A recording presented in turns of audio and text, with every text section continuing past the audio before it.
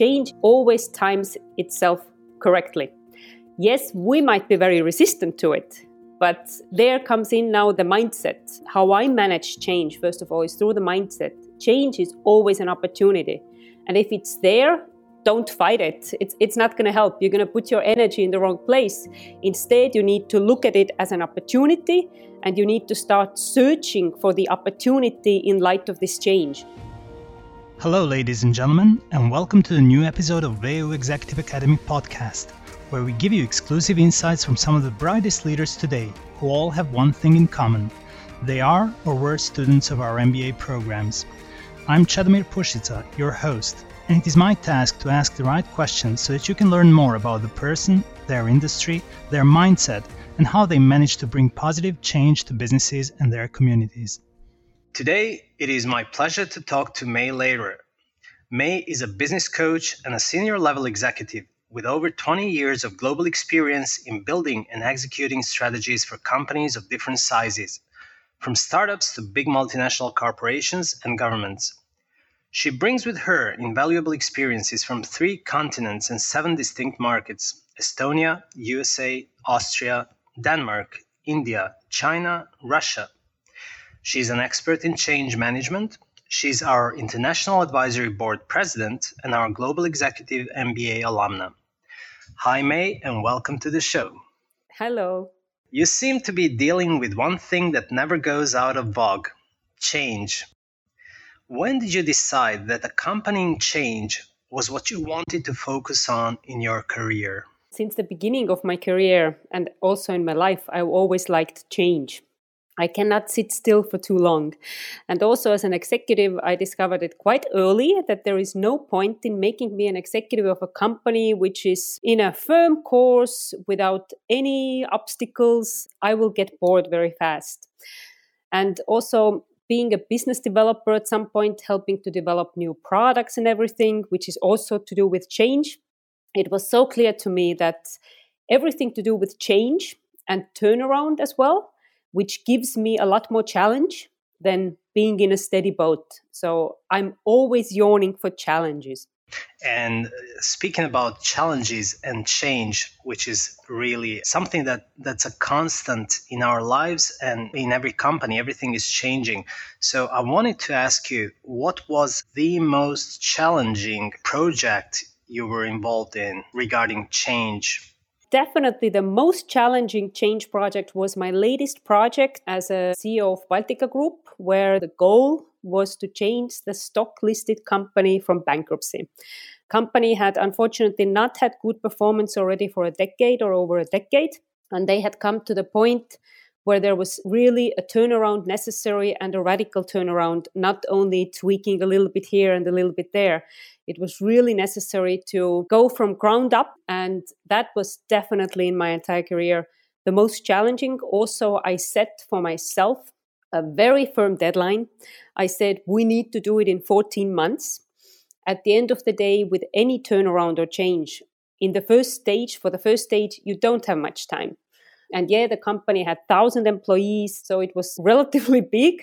And we managed it in 14 months, which was, of course, not easy for anybody, also not the people in my team, because I really put them to work to the max, including myself.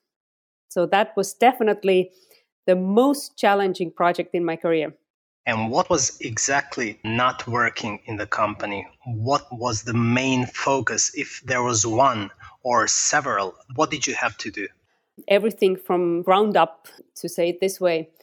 What was not working? I mean, the company was old. And this is what often happens with companies. The company was over 90 years old and had also a management in place. The former management was a long time in place. So basically, the market had moved faster than the company was moving, which is also very normal if you have such a big, monstrous companies like this one was. So the challenge number one was, of course, the business model, because the company had fallen a bit behind from the market in the business model. The market had developed a lot faster than the company was able to develop, which is absolutely normal, especially if you have such a big company with 90-year-old traditions. So if you're a CEO of a company which has 90-year-old traditions and you've been a CEO for a long time, you're always facing the obstacle, like, should I now break this tradition or not? And that was the cause for the company to need a really radical change. Did that radical change involve actually changing the old management, replacing the old, bringing in new blood? Well, actually, the one new blood that was brought in was me from the other management. The old CEO stepped aside and also did it with I have full respect for him. The way that he did it, he at some point said, now I need to give the new person a chance to take over. The other board members remained on board. And also when it comes to my immediate management team, I made a choice. I said, I am not going to change the management team. I will work with the current management team, but I will focus on developing these people in the management team to the next level. First of all, we had only 14 months. Changing the management team. A new person comes in, needs at least 6 or 9 months to even get into the company. And also the people in the management team, they had a lot of right competencies. They just haven't had the chance to bring them out. So basically, the only big change in the management team was me replacing the old CEO who decided to step aside, and everybody else stayed on board.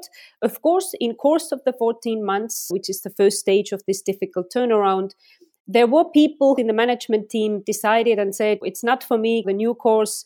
I don't feel that my competencies are fair enough for the new course, and they stepped aside. I also brought in new competencies. But the key is really, I did the turnaround with the existing team to a large extent.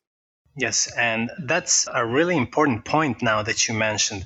You replaced the CEO, so you were the driver of change, which really confirms that it is up to the top management to drive change. If there is willingness of the management to change things, you don't actually have to replace the entire team. So you have to show the willingness. And how did you go about replacing the other management team members who decided to step aside during those first 14 months? This was also a very natural process because, first of all, we planned the entire change together with the management team. It wasn't like that. I went in there and then only on the board we decided that now we do this or that. As formerly a strategy consultant and also a coach, I really took the role of guiding the entire management team for us to define where do we want to go and how do we get there. And every business area made then, once we had the strategic picture in place, every business area made for them a roadmap. How do they now get to the new point where they need to go? And in the beginning, in the first 8 months, there was actually no changes. We only had to bring in online competencies because our old online shop person, unfortunately, stayed home with a baby and we needed a new one. So we had to bring in a new person there. But everybody else remained on board. The time when then eventually one person or another decided that they have to leave was really already about 10 months into the change. And the reason why they left, some of them really realized that I have now planned the change. I have started going with it. And I feel I want to do something else in my life. A lot of them had been with the company already for a long time. So if you're already for 10 years, 15 years with the same company, it's quite natural at some point to decide, I want to do something else. Right. And also we had one change in course of when the Corona hit, because Corona was also, when we were already managing our crisis, then came the double crisis, the double dip, Corona. And in Corona, we also had, unfortunately, one team member who decided and said, it's too much for me, I can't do it, because, of course, the role of managers in Corona crisis situation changed completely. You had to become a lot more operational. There was no other choice because the company was already in crisis. Now you had a double crisis on top of it, which means senior level executives, they had to become a lot more operational. And of course, that doesn't fit everybody. Of course.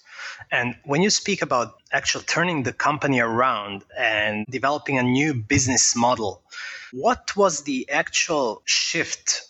What was the old model and what was the new model that you decided to pursue? It was a fashion retail company.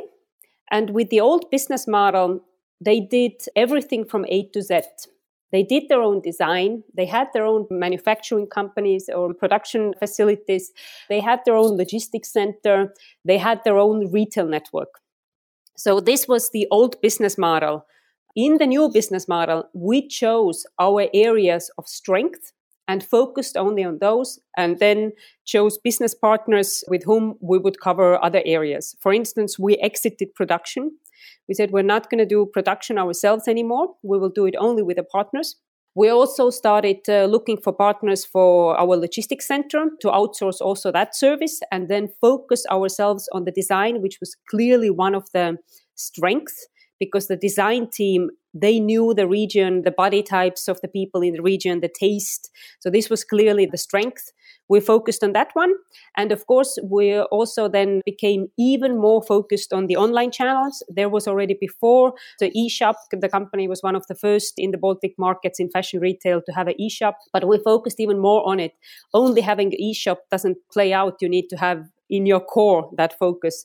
So we started even more focusing on the online channels. And of course, the brand portfolio was also, there were 5 brands plus 3 channel brands. And we went down to having actually only 1 brand. Because at the end of the day, the turnover was only 50 million. So if you have a small turnover, you cannot afford to have that many brands if you also design yourself for these brands. Understood. And were there any trade-offs in the sense that you moving to the new business model where you outsource production and logistics? Did that influence maybe some delay in delivery, in shipments, in goods arriving to stores, availability in the online shop? And how did that play out? Yeah, absolutely. There is always trade-offs, especially if you have a business, for instance, you have your own production, you've had it for 90 years, and then you say, okay, now I'm going to do it with an external partner. Already before, the company was partially also using external partners. And this was a process that was already ongoing before I went in there, because I was, before becoming a CEO, I was an external consultant. I was helping them already earlier from an external position. So they were already in the process of exiting and preparing it all. This was 1.5 years long process to get to the fact where you can say, okay, now I can close my factory because I have my suppliers, I have the necessary partners on board. This is a long process, especially if you're such a small player, because if we're talking about a total turnover of 50 million, it means you are, for the external production facilities, you are quite a small player. Yes. So speaking now about change, I want to ask you if there are any patterns that you have noticed during the many years of managing change. What are the key questions you're asking yourself? What is the next big thing and the major challenge? Like, is there any change that you're seeing happening now, which may probably not be in full swing, but which you see coming and that companies will have to adapt to? Starting from the beginning, the pattern in change, yes, I always notice that change always comes when the time is ripe. Mm-hmm. And when change comes, it means that you really need to choose a new direction. Be it in a business life or a personal life, it really doesn't matter. Change always times itself correctly. Yes, we might be very resistant to it. But there comes in now the mindset. How I manage change, first of all, is through the mindset. Change is always an opportunity.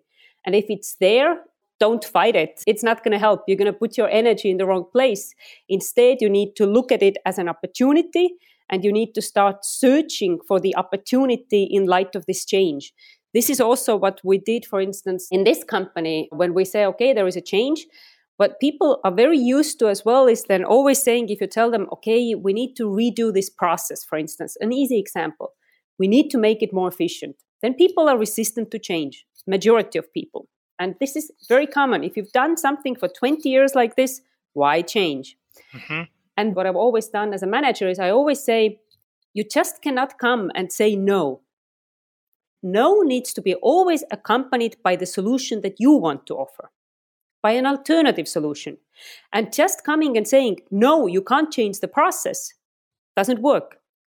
No, you can't change needs to be accompanied by a solution that you offer yourself from your side. Saying, no, I don't like the new process, it doesn't work like that.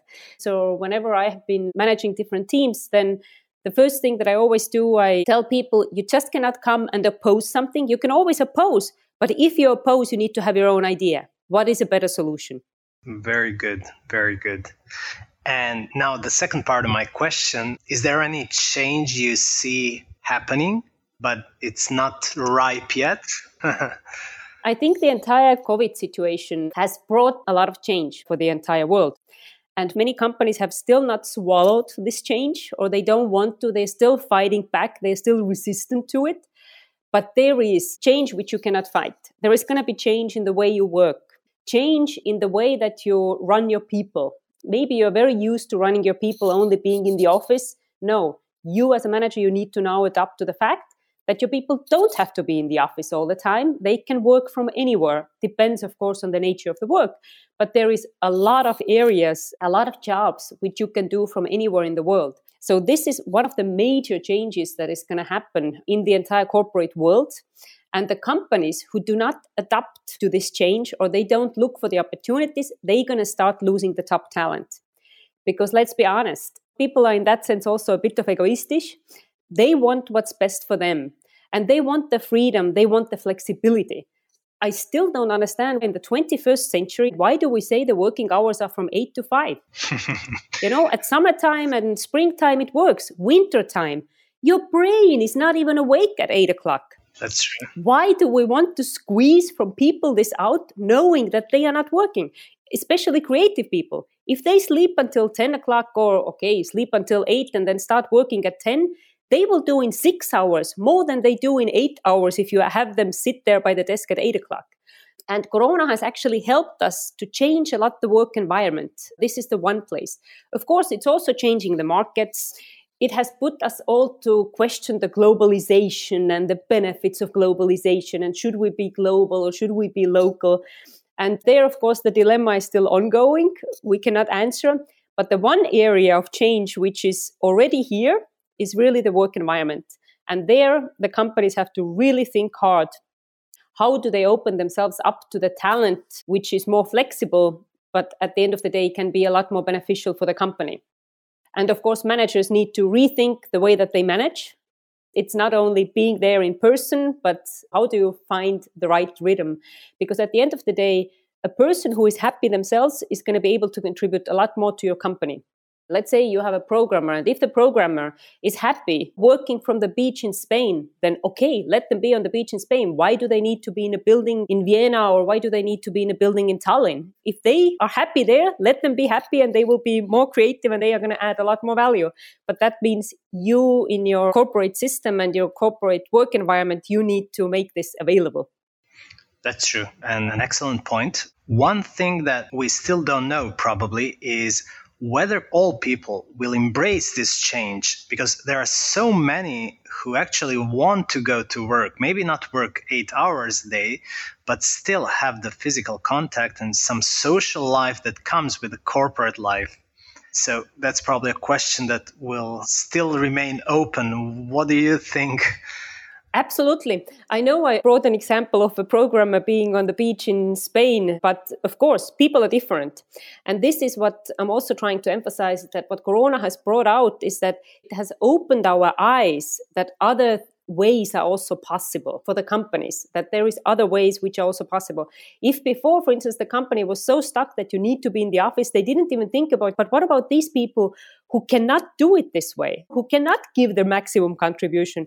It doesn't mean that it's going to be now flexible for everybody or there is no offices anymore. Definitely not. It means that companies need to adapt more than one employment policy and more than one employment environment. They need to give the flexibility so that the people can go with their different needs, and nobody has the same needs. The basic needs, we all need food, and but when it comes to now the work environment, people have different needs. Yes. And you need to accompany them. Right now, we have tried in the world for a long time to kind of like do a corporate dictatorship. Yeah, we don't like dictatorship when it's in the government, but in the corporate world, we still do it. We dictate. If you work with us, these are the rules and you need to abide with these rules. And if you don't like them, you cannot work for us. So it's really about giving the flexibility. And people who don't like change, of course, there is a lot of people who don't like change, who don't want to do anything differently. There will be, of course, resistance.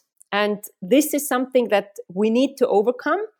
And there again, in a corporate world, it's a lot easier because their management, first of all, needs to change their mindsets.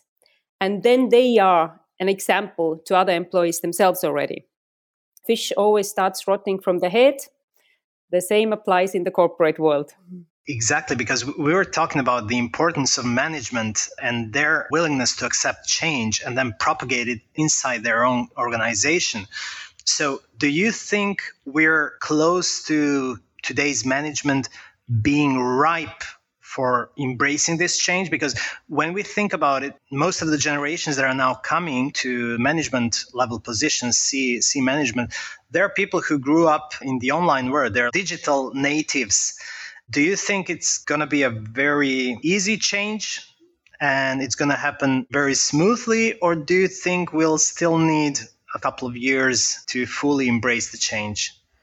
We will definitely need more time, and it will not be an easy change. There will be, especially in the companies where you have already very experienced managers who have been managers already for 30 years and 40 years, and they have done the things the way that they have done.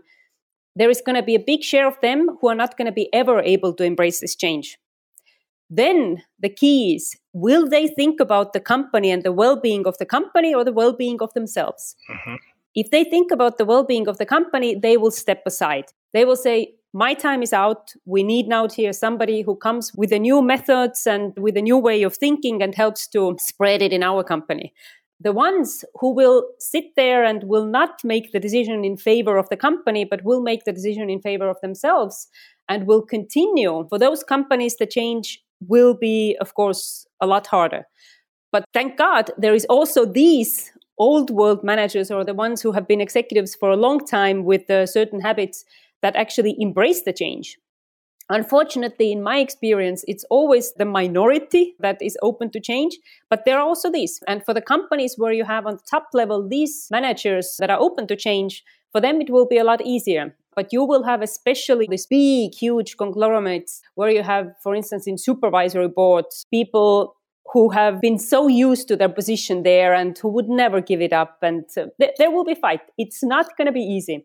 But a lot depends on the CEO of the company and their openness to change. And do you think, now speaking about the publicly listed companies who have pressure from both the shareholders and the board, do you think change there will happen more easily because they are incumbents, they have been there for a long time? There is like a paradox. They probably have more senior management who have been in their positions for a much longer period of time. But on the other hand, they have a lot more pressure to get the company ahead of the competition and satisfy the shareholders. So do you think they will probably be more willing or more forced to change first, or will that be private companies that are not listed? I believe that the private companies will be the forerunners. And why? I believe it because if we take these stock listed and the bigger the company is and the older the management team there is, the more convinced they are themselves that their way is the right way, because this way has brought them where they are right now. Mm-hmm. And why shouldn't it be good for another 10 or 20 years? So it's really the mindset issue. In the private companies, they might see it a lot easier. And of course, the decision-making in private companies is also a lot easier than in a big conglomerate or old stock-listed companies. So in that sense, my hypothesis is that it will be a lot easier in the private companies and smaller companies. In big, old companies, there will be bigger resistance and it will be harder. It doesn't matter if they are a publicly traded company, because at the end of the day, your stock is out there. But if you as a manager or a management team, you sit there and you strongly believe that your way and your direction is the right direction because it has been the right direction for 30 years already, then why change? And you will see it too late that it was a wrong decision. Your decisions and the impact of your decisions, you will always see a bit later. That's true. Okay, so now we mentioned that you have a lot of international experience, and now I want to move to that and ask you a question about whether you recall any point in your career where cultural differences may have been the reason for misunderstanding or may have created a conflict, and what happened and how did you deal with it, and how would you deal with it now in the light of all the experience in the meantime? Oh, yeah, I have seen it more than once. I have seen it a lot. How did I change? Maybe asking first, going there, and then I'll give you an example. Once I already went into the executive positions, I had already seen two cultures very deeply. One is Estonian culture and then American culture, which are quite extreme. Mm-hmm. So there isn't much in common. One is very outspoken out there. The others are very introverted or really silent. So I had already seen two extremes. So I had already come to realize that not everything is the way that we think it is.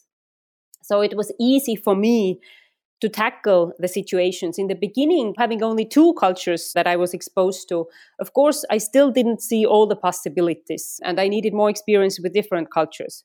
But I have witnessed a lot the situations where culture is the key and neither side will step back or neither side will open their eyes to understand the other side. Mm-hmm. So to bring you an example, when I was with a big group which was headquartered in Denmark, and then they had a lot of smaller companies, daughter companies in different markets, and one of them was in the Estonian market. And once I went to the headquarters, because I was promoted to the headquarters, I started working in Denmark. I moved to Denmark. And whenever I was in the local market, I didn't understand. Sometimes I was also in a management in the local market. I had sometimes so many questions like, okay, why do they ask us to implement it here? It doesn't work in this market. Why don't they even ask us in the first hand to get a feedback to understand, would something like that work in our market? Once I went to work in the headquarters, then I started to realize it was a bit cultural because the company was a cultural pride in that country. And of course, as a cultural pride, if we've done so good, we're so good, it's only human that you think that we are the best, we know how the best is and how to best do it. This is just human. But culturally, there was also a difference in terms of one culture was more engaging. For instance, I had worked in a company in Estonia. It is absolutely common that if a boss or executive comes and says, we need to do this, and anybody in the team, it doesn't matter in which level. I can be a CEO of a fashion retailer and then a shop assistant doesn't like what I said and doesn't see that it can work out in the shop level, whatever decision I had made. They will come and tell me. They will come and say, I don't think it works. It doesn't work this way or this way or this way or because of this or because of this. When you go, for instance, in Russia, there you need to be very careful. You cannot go and tell to the boss that, sorry, your decision doesn't work. Mm-hmm. So it's culturally, and you can already see how many conflicts you can only create by putting together two cultures where one culture likes to have discussions and wants to discuss it through and is very open to feedback from, it doesn't matter in which level the person works, but just to get the feedback to make sure that there is the best decision. And then another culture where the hierarchy is very important and where you're going to lose your face if you tell to your boss that, sorry, decision is wrong. And now speaking about that in the hierarchy and how communication works in different countries, what came to mind when you mentioned Russia, Estonia, and the US is China. I mean, they probably have one of the world's most distant communication gaps between top management and the lower management, let's say.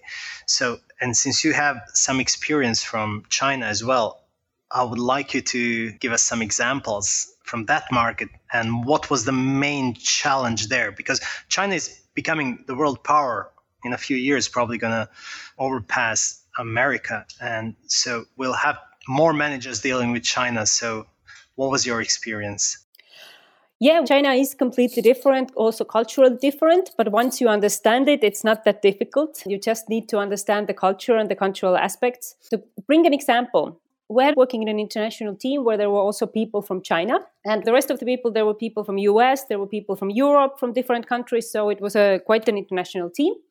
And in the first team meeting, it was also everything online because you don't fly to US and then to China. It takes too long. So a lot of it had to be done online. And we had the first meeting and we did everything the way that it's usually done in the Western cultures. You look at the task, you divide it up, and then you say who does what. Okay. Mm-hmm. And we already noticed that, okay, the Chinese are very quiet on the call. They don't say too much. And then when we said, okay, then this is your task, this is your task, they didn't still say anything. And then the deadline arrives and there is no delivery from China. And It's like, okay, so what do we do now? We have a deadline. We need to do something. And some of the Westerners, they started getting angry and everything. And I'm like, guys, let's calm down. Let's think a moment. Maybe it's cultural. Maybe we said it the wrong way that they have a task. And it turned out that this task for them was really not a priority. They had nothing to lose if they don't do it. Oh, okay. And as in China, they are not so direct like we are used to, for instance, in the Western world, that if something sucks, the people say it sucks. There, they are not so direct because for them, keeping the face is very important. They don't come and they don't tell you that I'm not going to do it. They just don't do it. And you need to understand it. And you need to understand you can't change them. You need to think next time, how do you do it? Another great example is that we opened a unit in India. Now, this is an Indian example. Mm-hmm. Where we wanted to have one unit in India, which did a lot of the manual labor for us. And initially we said, okay, we need 10 people there working. We had the entire hiring process. We had 10 candidates. The day comes, let's say it's the 1st of April. We want to open our activities there. From 10 candidates, only 5 show up. And we're like, okay, where are the other 5? We selected 10. We spoke with them. Nobody called and nobody said, I'm not coming or I got another offer. And then it turned out, they will not come to you and they will not tell you that I'm not going to come. They had received other offers. We called the other 5 as well. And then, of course, they said, I'm already working there in a different company. But they will not come to you and they will not tell you that I'm not coming. And you cannot expect them to do it because culturally they will not do it. And it's nothing bad. That's how it is. You need to then adapt your process. So next time when we had to hire 2 people, we made sure that we got 4 people. And then we held our thumbs that when the first day of activities was happening, that there is 2 people showing up. Okay. So you need to adapt your processes. There is no point in getting mad or getting angry or wasting the energy there. You need to waste your energy on trying to adapt to that cultural environment. So this is really interesting. And we're talking about different, very distant cultures like China, India. It is very distant from our culture. How do you go when you're in charge of an assignment in those countries? Who do you talk to when you get there? Do you prepare in advance? Are there like manuals that are mandatory that you consult? Is there anything or anybody who facilitates the process so that once you're there, you don't get shocked? It's difficult. You will get shocked if you haven't had too much exposure to different cultures. If you've already had exposure to different cultures, you will be less shocked because you know that there will be some shocks. Mm-hmm. But if you don't wait for them, you will be a lot more shocked. Of course, there are books written about the Indian culture, the Chinese business culture that you can always get yourself into and read those different books. At the end of the day, when you go in that culture, the number one key is you need to get local contact that you can trust and you can talk with. Don't go there being arrogant, thinking, I'm coming from the Western world, I know everything, and I don't need anyone local, I will do it all myself. No, it doesn't work. The number one thing, if you don't have already somebody in your network from those regions because you're getting your first exposure, then you need to start by networking there as soon as possible, mm-hmm. and get your trusted companion there with whom you can openly talk. Ideally, you would go for somebody who has also been in the Western world so that they would also understand you a bit instead of somebody who's only in the local, which means wherever you've been educated, I would start by going with your university. Like I was at the Vienna University of Economics and Business. I would go through the alumni network there. That would be my first step. Mm-hmm. I would go and look for people who are actually Indian, but they also studied at this university. That is always the best way to access. And this is something that you can do already before you go in that country. So you need to do your homework definitely before, and ideally have your contact person already before. That helps you to give a bit of light to the culture, the surprises that might await you. Perfect. So this is an excellent introduction to my next question, and that's about the International Advisory Board that you're president of. So what are the main activities, or are there any projects ongoing right now that you have? Yes, we have multiple projects there. We try to keep our alumni as active as possible, and we do different activities for the alumni. One of the key projects that I'm engaged right now with is Making It in Austria, which is related to helping people who are not in Austria but want to come and do business in Austria or want to find a work in Austria, to really help them understand Austria a bit better. So this is a mentoring program, you could say. And there is another big mentoring program coming up. I can't talk too much about it right now yet, but a lot of focus will be on the mentoring side. Okay, excellent. So speaking about the studies now and people studying, what was one major takeaway from your MBA program when you did it? And how has it changed your approach to business and or life? Wow, my Global Executive MBA from VU changed a lot for me, not only professionally, even a lot more for me as a person. The key takeaway was actually that prioritization and balance are the name of the game in life, not only at work, but also in life. What do I mean by it? You need to really prioritize different tasks. As someone who always likes to give 200% or 500%, I'm this a bit overachiever, then this program made me see how insane this is. That you really need to prioritize and you need to know when to give that 200%, and you need to know when also 80% is enough, because the additional 20% will only give a marginal impact to the result. So the prioritization part, the balance part was definitely, I realized also in this, because the program is quite challenging, especially I was in parallel. I just started my new role as a CEO in public-private partnership. So doing the MBA, at that point, I was also a single mother, being a single mother, and then also in parallel having this job. That was already something. And life doesn't work without balance. What I also found out a lot in the balance side through this program for myself is that if in life you start tilting too heavily, no matter in which direction, as I said, I had to juggle between being an executive, student, and a mother. If I become too heavily engaged only being a student or too heavily engaged only being an executive and I forget the other directions in life, then it means that there is something in those other directions that I'm afraid of, that I don't want to face. And that's why I lose my balance. That was the truth for me. So prioritize and balance is the name of the game in life. Wow, that what you just mentioned, I never considered from that point of view. Fear is what stops you actually taking charge of some of the points in your life that are important. So that's really something to meditate upon, and an excellent point. And speaking about prioritization, that's something we need more input from you. So where did you put your priorities? Yeah, that's very important, because your situation, as you mentioned, having a job, being a mother and a single mother at that, that's kind of like probably 80% of students in this program are facing. So where did you put your focus? In the time of the studies, my focus was a lot on the studies.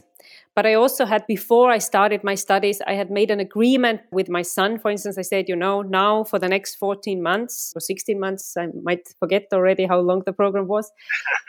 For this time, I need to travel more. I need to study because I am doing this program. So we had this agreement done beforehand so that the related parties knew. Also at work, I had done the agreement beforehand, and this helped me a lot. When it comes to now me in life and balance in general in life, as I have achieved a lot in the executive world, you can see my balance was tilted towards executive world. Mm-hmm. Why was it tilted towards that? It took me a long time to figure it out, but it was exactly the fear again, because there I was successful. And I've been blessed with quite bright mind, so there I could always use it. I was never good on the emotional side, or dealing also with my own emotions, or to even understanding them. And that's why I walked easily away from private life. Mm-hmm. And I was, postponing it, because that was my fear. Until I realized that, holy crap, it doesn't work. You can't only be an executive. You need to do a lot more in your life. And without balance, you're going to burn yourself out. You will never be satisfied. And I don't want to find out when I'm at 70 years old, I don't want to find out that I'm only running in this direction because my fear is that.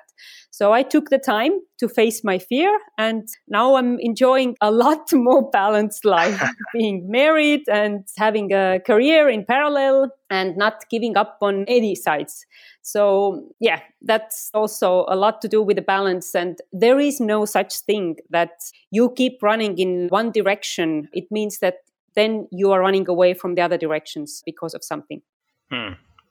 Now, before we wrap up, and I ask you to add something of your own, if you want to add something, I want to read and go back in time some years and read one interesting comment by Professor Thomas Byrne. He said, and I quote, "May was a student of mine at Monmouth University, where she excelled in finance and economics.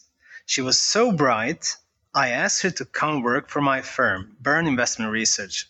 So it pays to be attentive in class, right?" Yes, absolutely. Absolutely. Now, speaking about the subjects and the subject matter, what would you give as an advice to our MBA students? Where should they put their focus? In course of the studies, put a lot of focus on networking. Okay. This is one of my biggest mistakes that I did in course of the Executive MBA, because I've always been afraid of networking. That's always been my fear. I can talk on the computer and everything, but I'm not too big of a friend of networking because of my fears. And at that point in time, I still let that fear guide me. Yes, I made a lot of great acquaintances in course of my own class, but I didn't use the maximum out of that program in networking, because you're not only with your class, you get an opportunity to meet people from other continents in course of the final work that you do there. So put the emphasis on networking. And of course, don't forget also the insights that all the professors bring you. But the network that you get from the Executive MBA is something that binds you for life. These are really the people, because they are all going to be in a difficult situation for this 2 years or 1.5 years that you're in the program, because they all need to juggle between having a family, having a job, and then doing the education. So there is this common ground with all of you, and this one thing that you've done in the life which binds you. And these are the people that you can then always, don't matter if it's even 10 years later, you can always pick up the phone and call, and they will pick up your phone and they will talk to you. So networking. That's excellent. And thank you so much. We've been hearing a lot about networking, and that really is the point. So networking is the key. Now, May, for the end, if you would like to add anything, and I mean anything, please do so. The only thing I'd like to add is maybe that my book is out. I also got over the fear of putting my thoughts in a book. So decision-making model, which I have used through my career, which I have self-developed, and the decisions communication model, which has helped me a lot throughout my executive career, also in all of my projects, which has helped me to make successful decisions. This is now out in a book. So I really hope that you will find it also as helpful as I have found. And where is it? Is it in English? First version in English and in Estonian, also in German. And where will we be able to buy it? Available through my own website. Should also be in Amazon. Will take a bit of time still to do the negotiations with Amazon, but definitely available through my own website. Perfect. And we'll have also the link to your LinkedIn profile and your website on our VO Academy webpage. So everyone interested, please check out May's new book. I'm looking forward to it. And so at this point, I just want to thank you for being here. It was really such an honor learning from you. And this was really enlightening on so many levels. Thank you. Thank you so much, May. Thank you, Sedomir, for having me here. Thank you. Hello again. Thank you for listening to this episode of VO Executive Academy podcast, Know How to Inspire. Now, one more thing before you go. Please subscribe to our channel on SoundCloud, Spotify, and iTunes, or check out our website at www.executiveacademy.at/podcast. That is executiveacademy.at/podcast.